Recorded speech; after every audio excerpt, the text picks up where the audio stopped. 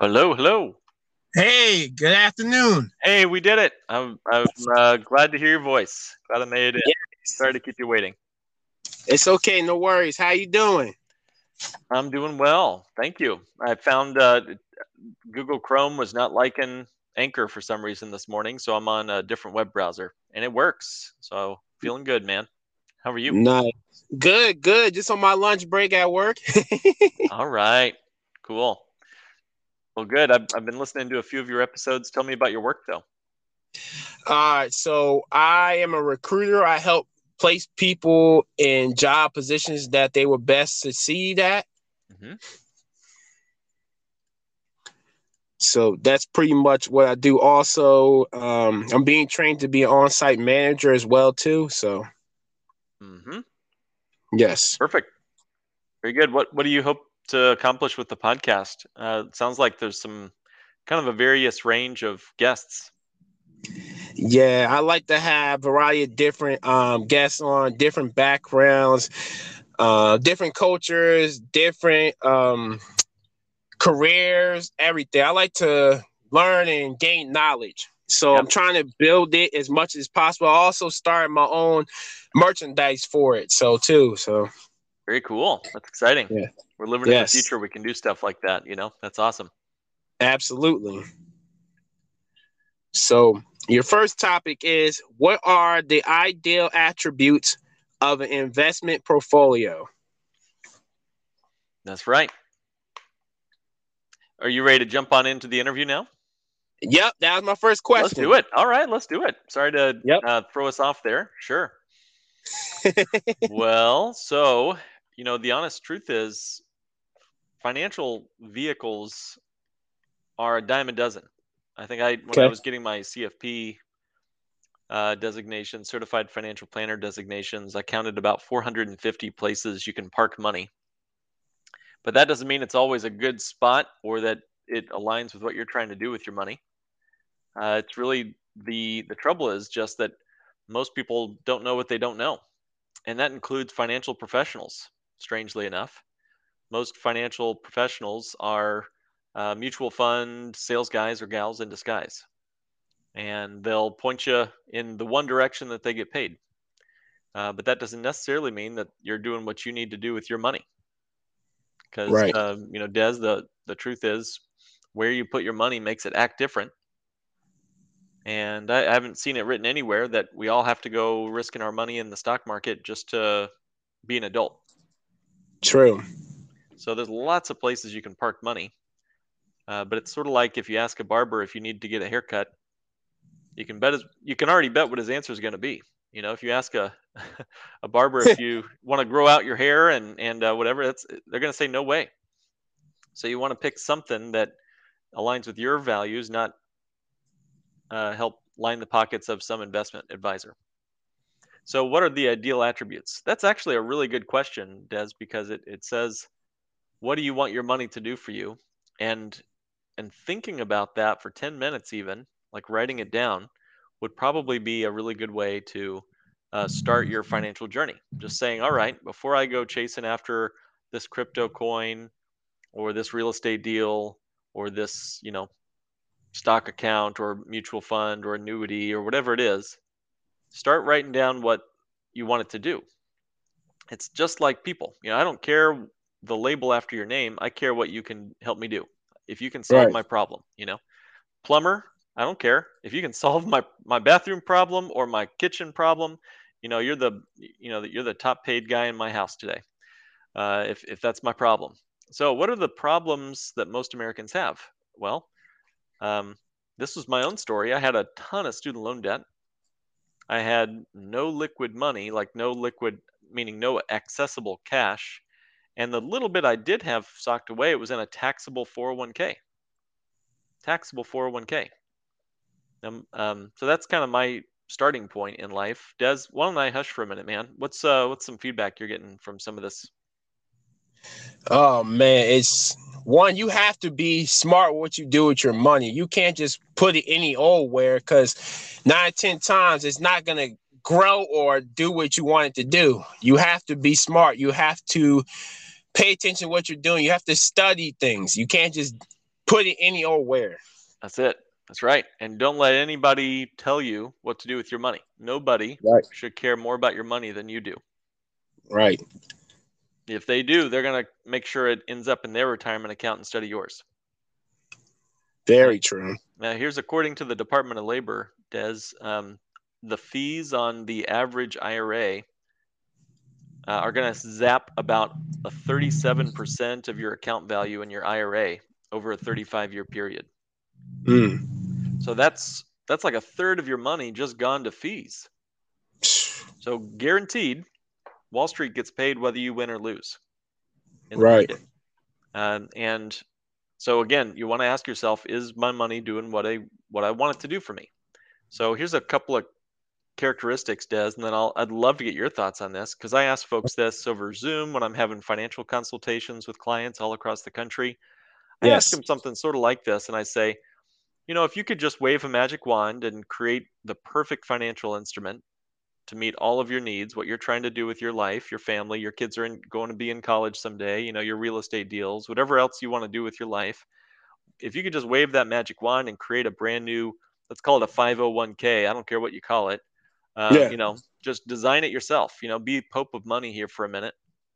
What sort of characteristics or attributes would your money have? And they start listing things off. I'd be curious what your thoughts would be. Desmond, do you have anything that comes to mind? What do you want your money doing for you? Well, I definitely want it to grow. Man, I Hmm. definitely want a diverse portfolio. I don't just Right, want to put it in one place. I want it to be diversified so it's spread out to multiple places, but everything's growing and right. it's all connecting. That's it. Yep, that's perfect. Yeah, that's it. I think that's a key one. You got to be able to let it grow, and you got to let it be connected to everything else in your Yes. financial life. I see too many people. Their money is fighting with itself. Here's a case in point. I was working with a doctor, made a great income, middle six-figure income, and he was Okay. super happy with his mutual funds that had gotten like 10, 11% the last 2 or 3 years. So what I was sort of surprised by when I got into some of his numbers, though, was that he was spending about $80,000 a year just to service his interest on all of his Mm. boats and cars and credit cards. And to me, that was about a third of his income. About a Okay. third of his income just going to service debt, not to pay down the debt, just to service the debt. So, we kind of looked at it in conjunction. He was very happy with all of his 401k money growing in a tax deferred way. And so we said, your money's fighting with itself. And he said, what do you mean? And I said, well, you're getting 10, 11% not guaranteed in a taxable 401k. So what does that actually work out to after tax? After tax, you might walk away with about 7 or 8% in your 401k. That's not guaranteed, is it? And he said, no. And I said, well, what is guaranteed? Well, all the debt you're paying on is guaranteed. It's a negative rate of return on an after tax bucket of money. How do you pay off your credit cards? Before you pay your taxes or after? And he said, well, after I pay my taxes. And I said, well, you're actually going backwards. Even though you've got a tremendous, portfolio in the stock market, you're moving in the wrong direction. You're servicing your debts more than you're earning in your taxable account.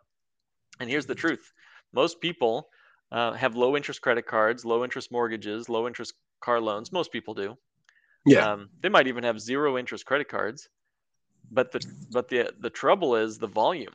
Des, it's just like eating our lunch, right? It's not so Right. much the rate on our eating; it's the volume that's going to add to our waistline. It's the volume that kills us, not so much the rate of eating or whatever. It's the volume that kills us. So volume of interest will wipe us out. Like this guy, he had low interest mortgage, low interest student loans, all that, but it was going to be the killer for him, because it was about a third of his take home pay was just going to be slaves to a bank, with his money. Right. Okay, so have access to the money. You said that, guaranteed to have some sort of growth on that money. I think that's clutch and that's huge. Most people, I ask them a question. Hey, I say to them something like this. I say, I don't really care if you voted for the last president or not, or if what you think about where the country's headed, whatever. What I really want to know is, over your lifetime, 40, 50 years, let's say, do you believe taxes are going to be lower or higher than they are today? Mm. Now, Des, 99.9% of people say, Mark, definitely taxes are going up over my lifetime. And 99% of people, I'll ask them, I'll say, well, how much are you putting in your tax deferred 401k? And they'll say, well, we're putting in as much as we can. And I'll say, well, is that a smart move, given what you've Mm. just told me? And they say, what do you mean? I say, well, What's your understanding of how those tax deferred 401ks will be taxed in the future? And then it dawns on them. They realize that they've been pouring money into a tax time bomb. Their 401k is going to be taxed in the future when tax rates are higher. So even if they do a great job in the market, now they're having to be taxed on a bigger number at a higher rate as taxes go up. The math works out where if taxes go up even by 1%, it makes more sense to pay your taxes on the seed now than wait until the future when the harvest comes in and we're in a higher tax environment. Right. So I don't know what you think about that, but most people I talk to are troubled when they find out that they've got a ticking tax time bomb in their retirement plans, and the government hasn't even decided how much of the 401k that you have in your portfolio or most people have. They haven't even decided how much they own yet of my money in 401ks and IRAs. Gotcha. So these are just some of the conversations we have with clients, and it's not meant to be anything other than an exploratory process. And I'm willing to go any direction in the conversation. Again, as a certified financial planner, my goal and my role is really just to help folks find the bear traps and the snares and the things that trip people up and the unseen risks in most people's financial lives. Most people know what they want, Desmond. You know, they know that they want the new kitchen remodeled. They know that they need to send their kids to college. They want to go to Disney World 2 or 3 times. They know what they want, but what they don't realize is all the things that can get in the way, the ways in which the snares and the curveballs of life, the disability they didn't expect, the sick parent, the job change or job loss that they'll go through 2 or 3 times over their lifetime. You know, if we don't have a game plan for that, it's going to wallop us. You know, Mike Tyson said it best. Everyone has a plan until they get punched in the mouth. Right. So, having some sort of liquid access to money where it grows on a predictable schedule, where it's tax free, and we can continue to access that money and use it for anything we need. I don't want a bunch of prohibited transactions on that money. Like like an IRA, I can't touch that money for most of the things I want to do with the money. There's a lot of prohibited transactions on those. So this was sort of my own little list. I also wanted to use it to pay off all my old debts, my student loans and all that I had. I had like 6 figures of student loan debt, Des. So that was a big project for me. Of course. I wanted it to be off the radar, not just of the IRS, but I wanted it to be off the radar of like creditors, predators, anybody who tried to sue me, or any kind of credit card debts, or if I ever, God forbid, went through bankruptcy. I wanted that stuff to be safe and protected from all that nonsense in case that ever happened. If you're ever Right. doing real estate investing, whatever, that's going to be a big project. Okay, so that was sort of my list. There's probably 10 or 12 other things we could go on about there, Des, but that's probably enough. Um, what about that list do you feel like was incomplete, or what would you want to add to that? You pretty much covered everything. I didn't see anything that's too glaring or anything missing from that list. It seems like all the important things you need to know. Yeah, yeah, yeah. And we could probably keep going. Like minimal fees, commissions cut to the bone. Let's set it up so there's some sort of estate plan so that if you pass away, it can be passed on without it being riddled with taxes when you pass away. The list could probably keep going. Use it as some sort of equity account for your business if you have a business. So this is going to sound strange, Des, but the list that I was using, I used it for myself as I went through my CFP training.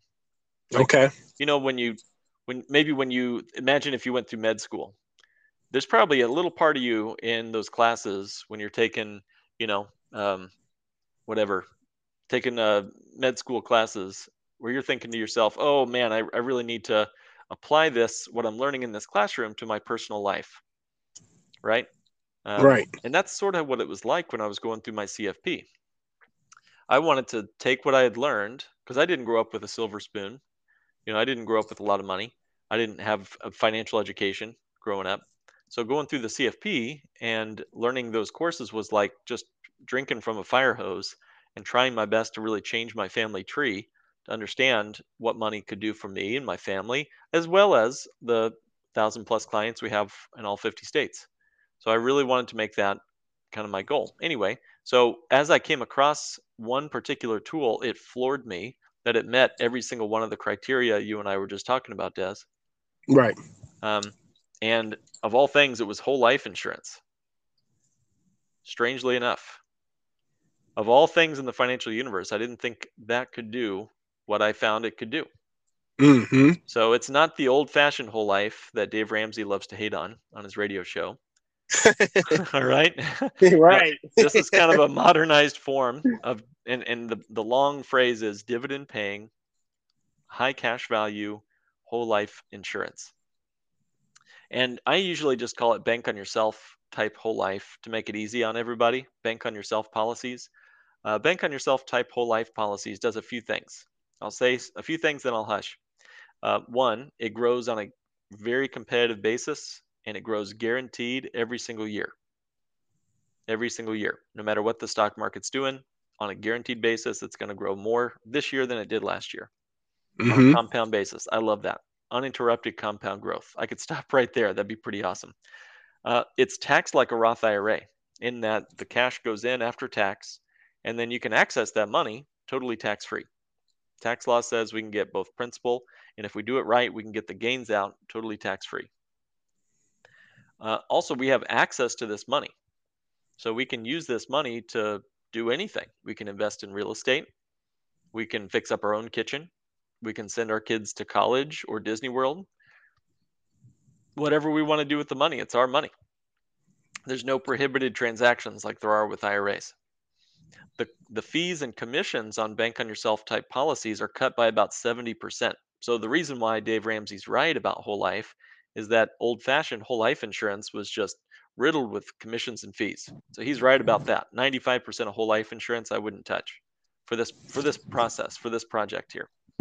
But if we're designing it for cash accumulation, you want to work with a bank on yourself professional who's willing to cut his commissions or her commissions by about 50 to 70%.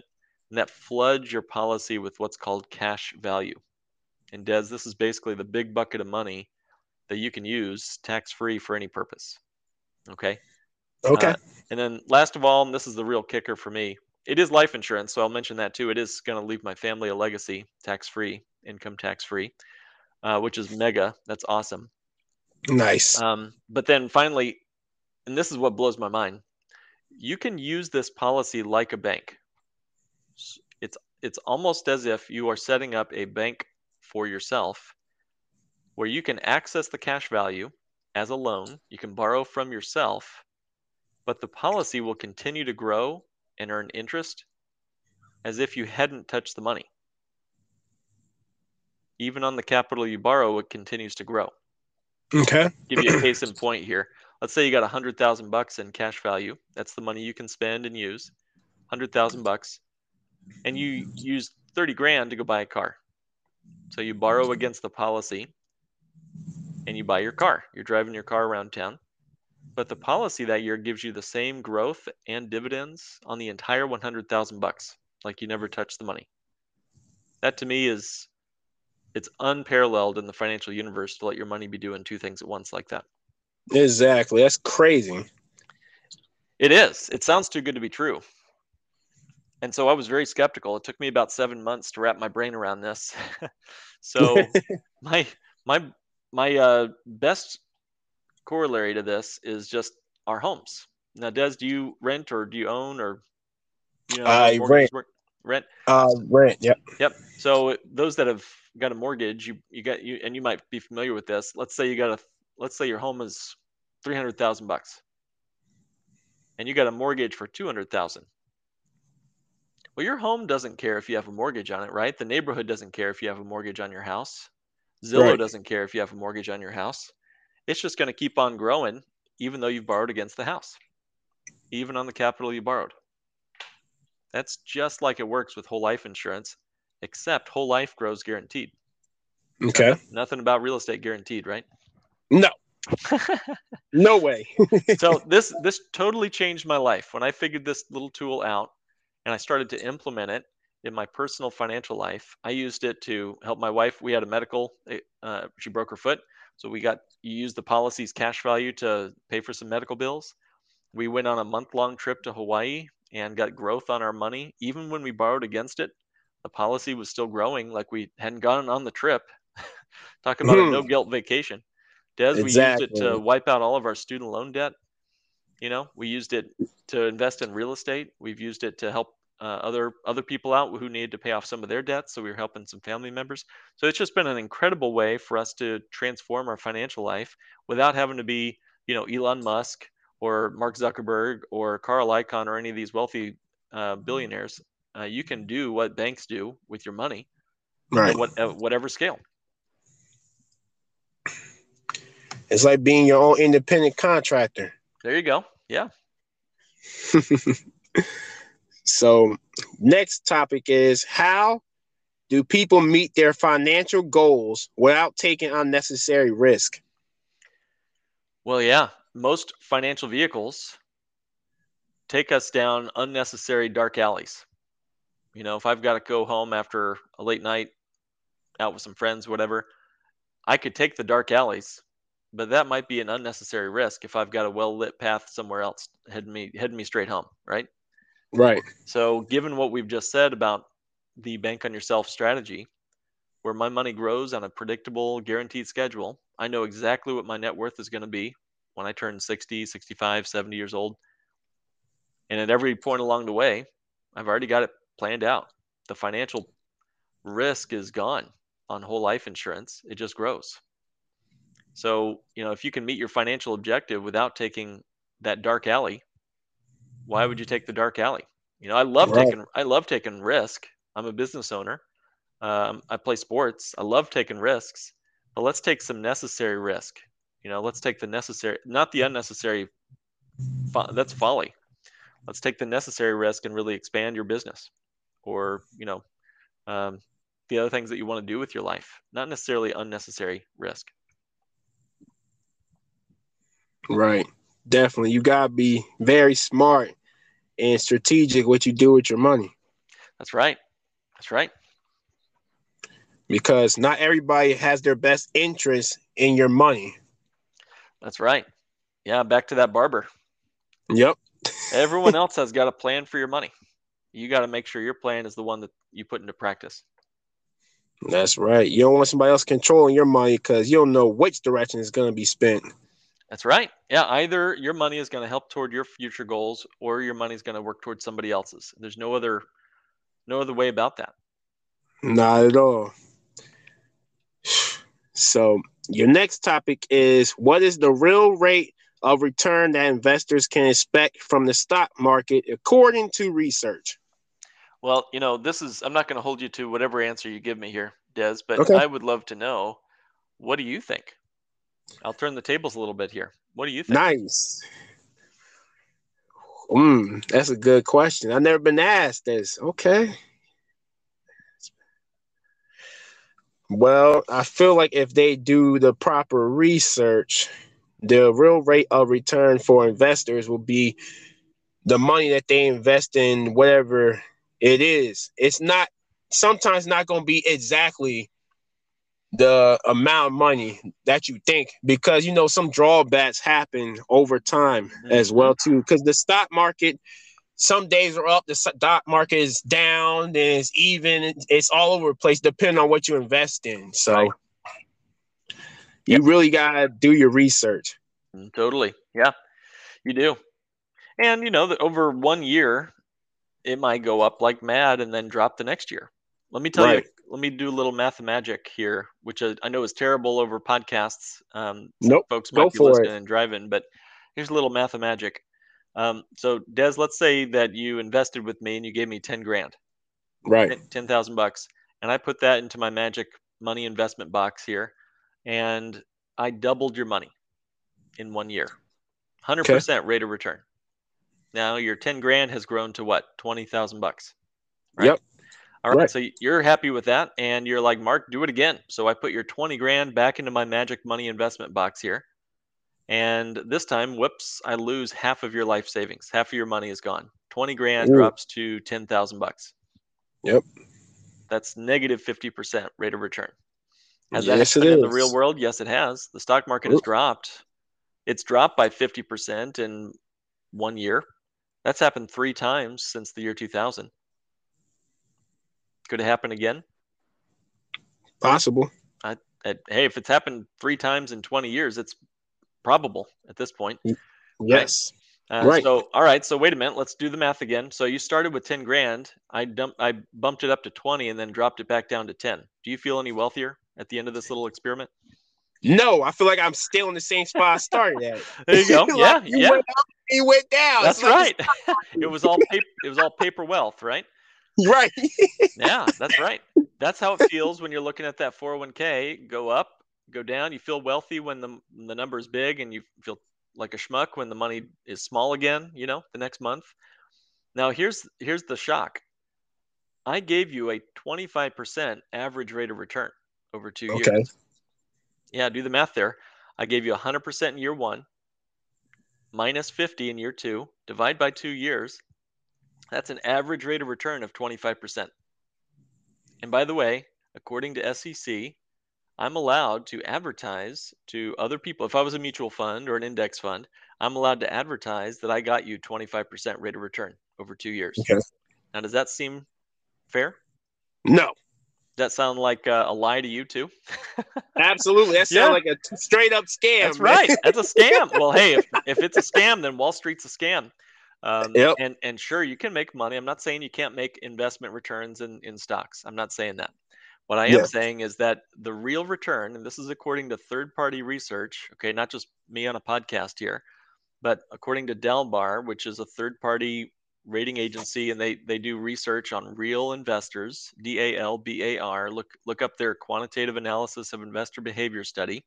They put it out every single year, and it never changes. Over a 30-year period, if you look at over the last 30 years, that includes the great 1990 bull run, and 2002 to 2007, and then 2011 through today, basically. I mean, that's a long period of investment returns. We should see what real investors are doing.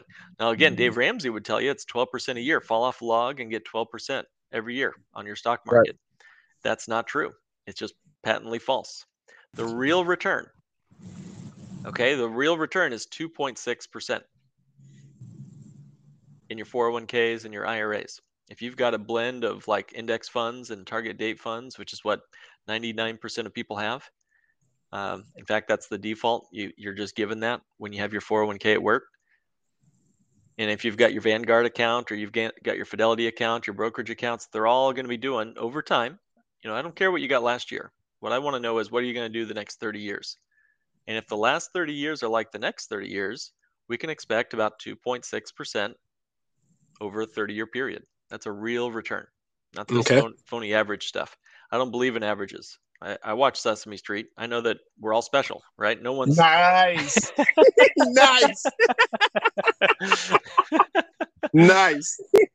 So I don't believe in average, man. That's why our podcast is called Not Your Average Financial Podcast. We actually got the name Not Your Average Financial Podcast for this reason, because I don't believe in averages. It's like the old phrase, the 6-foot man can still drown in a river that's 5 foot deep on average. Think about it. Think about it. We can all still drown. We can end up with a positive rate of return and less money in our pocket. I could do that math and magic with you too. But the point to your question is the real expected return on actual investment results over a 30-year period is about a paltry 2.6%. Now, think about how it's felt over the last 30 years as we have gone pummeling through coronavirus and 2008 madness and tech bubbles and all that madness. Can you really see yourself stomaching another 30 years of that silliness for a 2.6%? No. I don't. I can't. Do I have a little money in the market? Sure. I have fun with it. If it goes to zero, doesn't matter. Won't change my life. But it's important to, I guess, just ask yourself, is that what you're willing to accept? The listener, is that what you're willing to accept with your money? This is your money. Doesn't matter to me, at the end of the day, it doesn't matter what you do with your money. It's your cash. I don't need to be, telling folks what to do. And I certainly can't over a podcast. But Des, I'll tell you, man, when folks find out that whole life insurance over the last 50 years has averaged more than the stock market, I don't claim to think that it will always outperform the stock market. It shouldn't. but it's a tax-free return. And over the last 50 years, it's done closer to 4 to 6% on a tax-free basis. Again, if you Right. look at that return I told you from the stock market, 2.6, that does not factor in taxes. So if that 2.6% was in a 401k, and then you take that money out, try to take out money out of your 401k and see what happens. They'll take, the IRS will take a little bit of it, They sure will. and that 2.6 becomes like 1.8 after taxes. Sheesh. Pathetic. So anyway, I'm off my soapbox, I promise. No, But you're that's good. that's my answer to You're your here question. on this podcast. You're here to express yourself, man. Right on. Or hey, I'm a little weird. I get it. Nope, you're And good. folks call me not your average financial planner, and I claim the title, so I'll hold to it. Yeah, you gotta claim it, man. That's right. That's right. So your next question is, how can regular people create wealth in insane, predictable ways?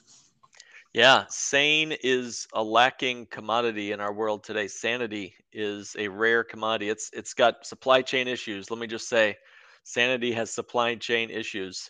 Uh, it's backed up at the port, and here's the people in the way of your sanity. We've already talked about Wall Street. We've talked about the I and the R and the S, or as I like to say, if you spell the words the and IRS, you get the word theirs. It's all theirs. So Hmm. they're getting in the way of your sanity. I would say credit cards, banks, finance companies, student loan companies. And I would even say savings accounts are getting in the way of sanity. I just heard today that over the coronavirus lockdowns and all that, we as American consumers, we've saved $1 trillion more than we were expected to have saved in normal times. $1 trillion is sitting in somebody's savings account somewhere. Not one person, Wow. not one person, but all of us combined, Yes. more than they expected. So that sounds good, right? Hmm. Everyone says it's good to save, but what are we looking at with regard to our savings accounts? Well, besides the pathetic interest rate that they're giving us, 0 point nothing percent. In addition to that, what's the problem with paying cash? Mark, why are you so down on paying cash? People ask me. I had a guy, he paid cash for everything, even his real estate deals. And so I asked him, well, nothing wrong with being able to save and then spend. That's a sign of success. But let me ask you a question. And he said, what? And I said, well, how much interest do you earn on your money after you spend it? And he sat there and he thought about it. And he said, well, Mark, of course, nothing. I wasn't earning much anyway, but now I have nothing to show for my hard earned savings. All I have is the old car I just bought. Not to mention its depreciation and stuff in my driveway. And I said, well, okay, what was the real cost of your car?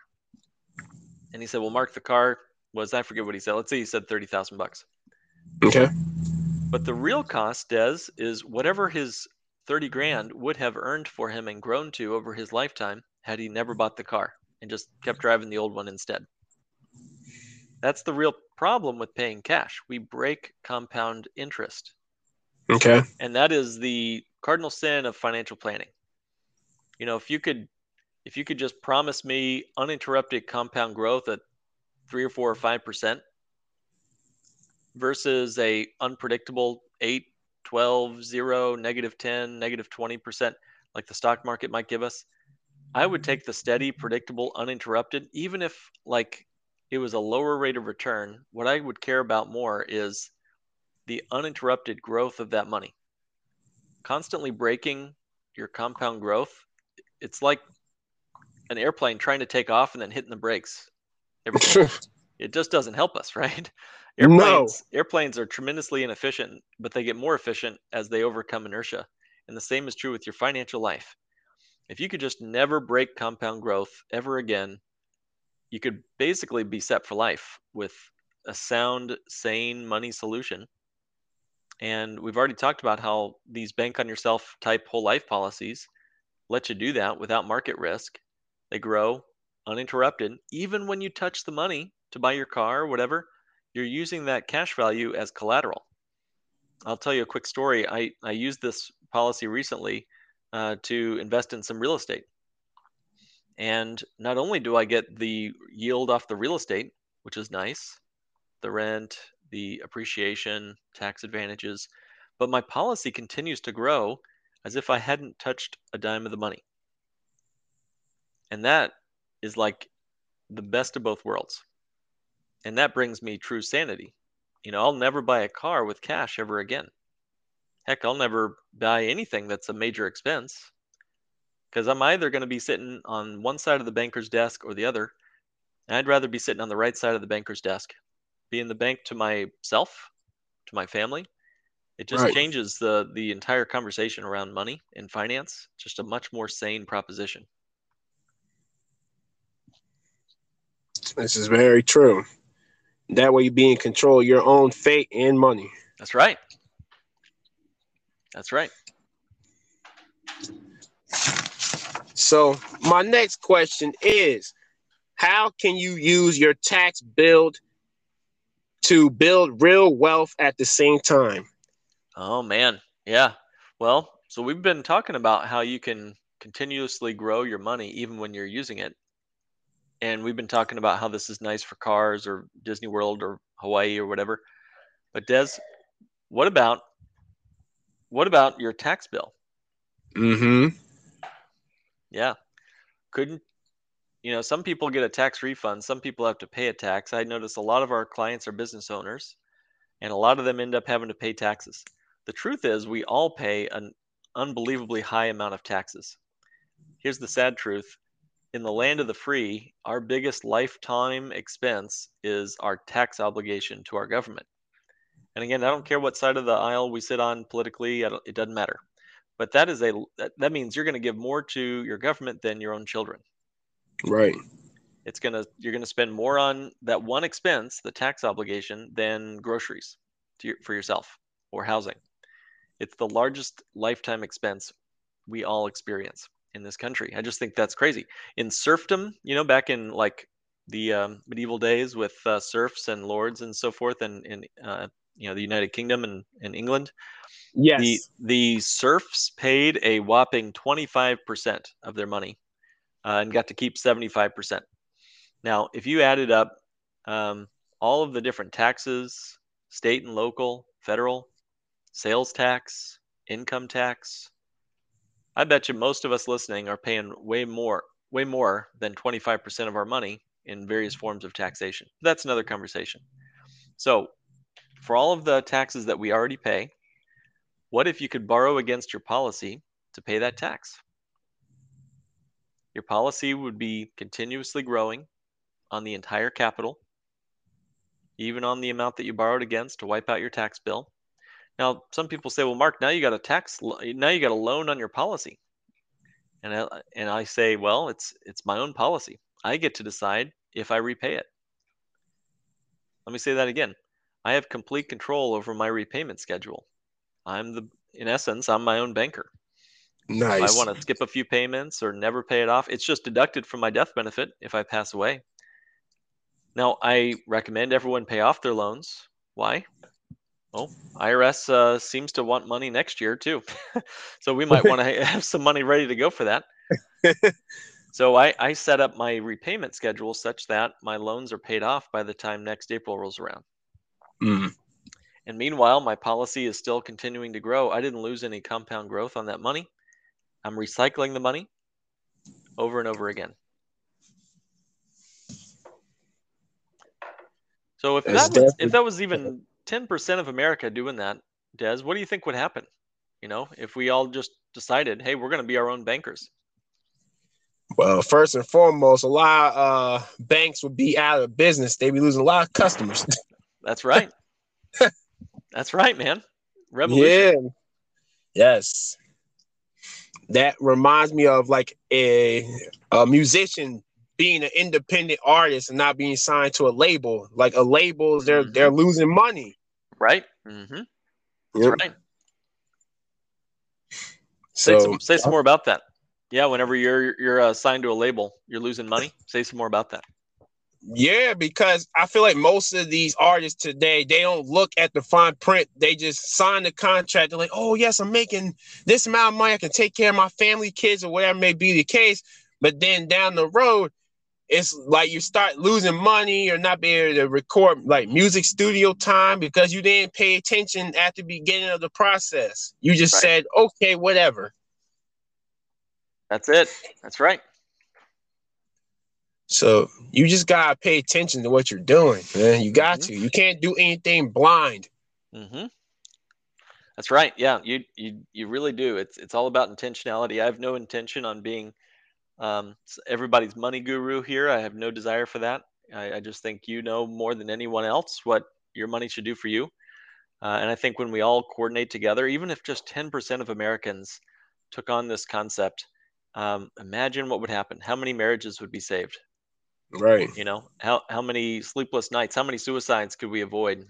Um, how many trillions of dollars could we pour back into families and keep them out of the hands of banks and finance companies and more. So it's all about thinking different. It starts with what do you want your money doing for you?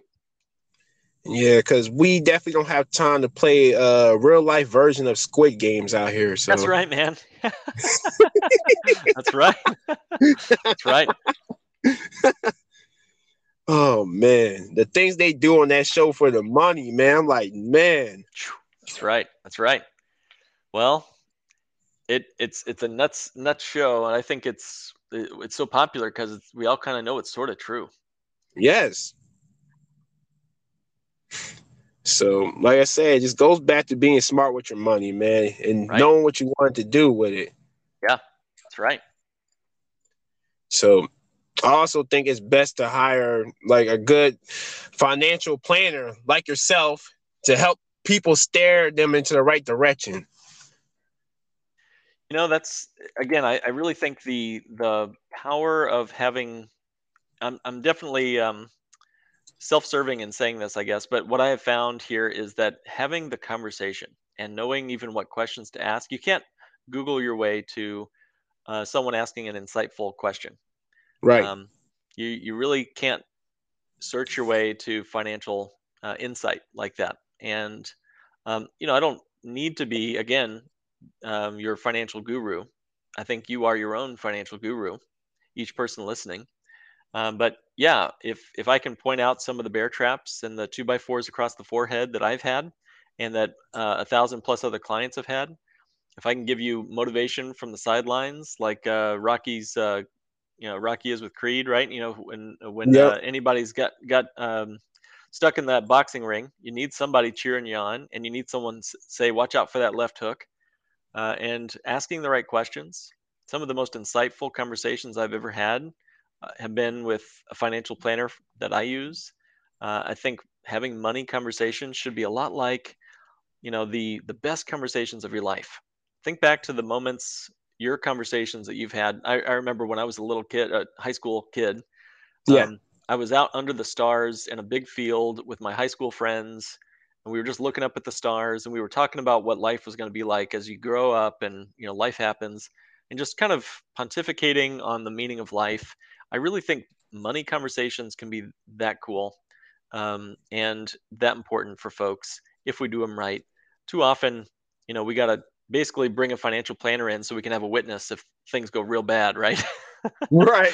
I think it could just be a lot better than that if we know how to do it. And I think it starts with great questions. Yes. Definitely, man. You won't know anything until you ask. They teach us that when we're younger. You don't know something, Right. ask or raise your hand. Right. Yep. That's right. Having that That's the only, space to ask the question. right. That's the only way you're gonna get anywhere in life and grow. That's it. That's right. So at this stage of my podcast, I usually turn it over to my guests, and you can ask me any question you want. What do you think? What do you think is the future of success and money for you, Des? What do you think Okay. that actually like? Let's say it's 5 years from now, and you Right. can feel free to answer this as specific or vague as you want. But let's say it's 5 years from now, and Okay. whatever financial plan you've got for yourself is working. How will you know it's working? Like, what's the mile marker of success for you? Well, down the road, because I'm kind of starting already with the merchandising for my podcast and everything. Eventually, I want to open my own clothing / sneaker business because I'm very into fashion. Uh-huh. So Cool. I'm very into that. I'm also want to save money for my kids' future, which I am now. So Awesome. so What will that merchandise business, what will that help you accomplish?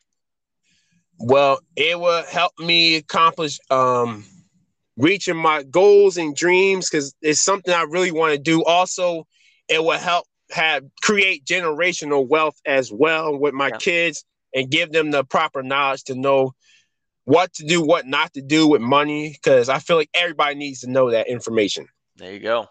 That's right. Yeah. Hey, shout it from the rooftops, man. You gotta know.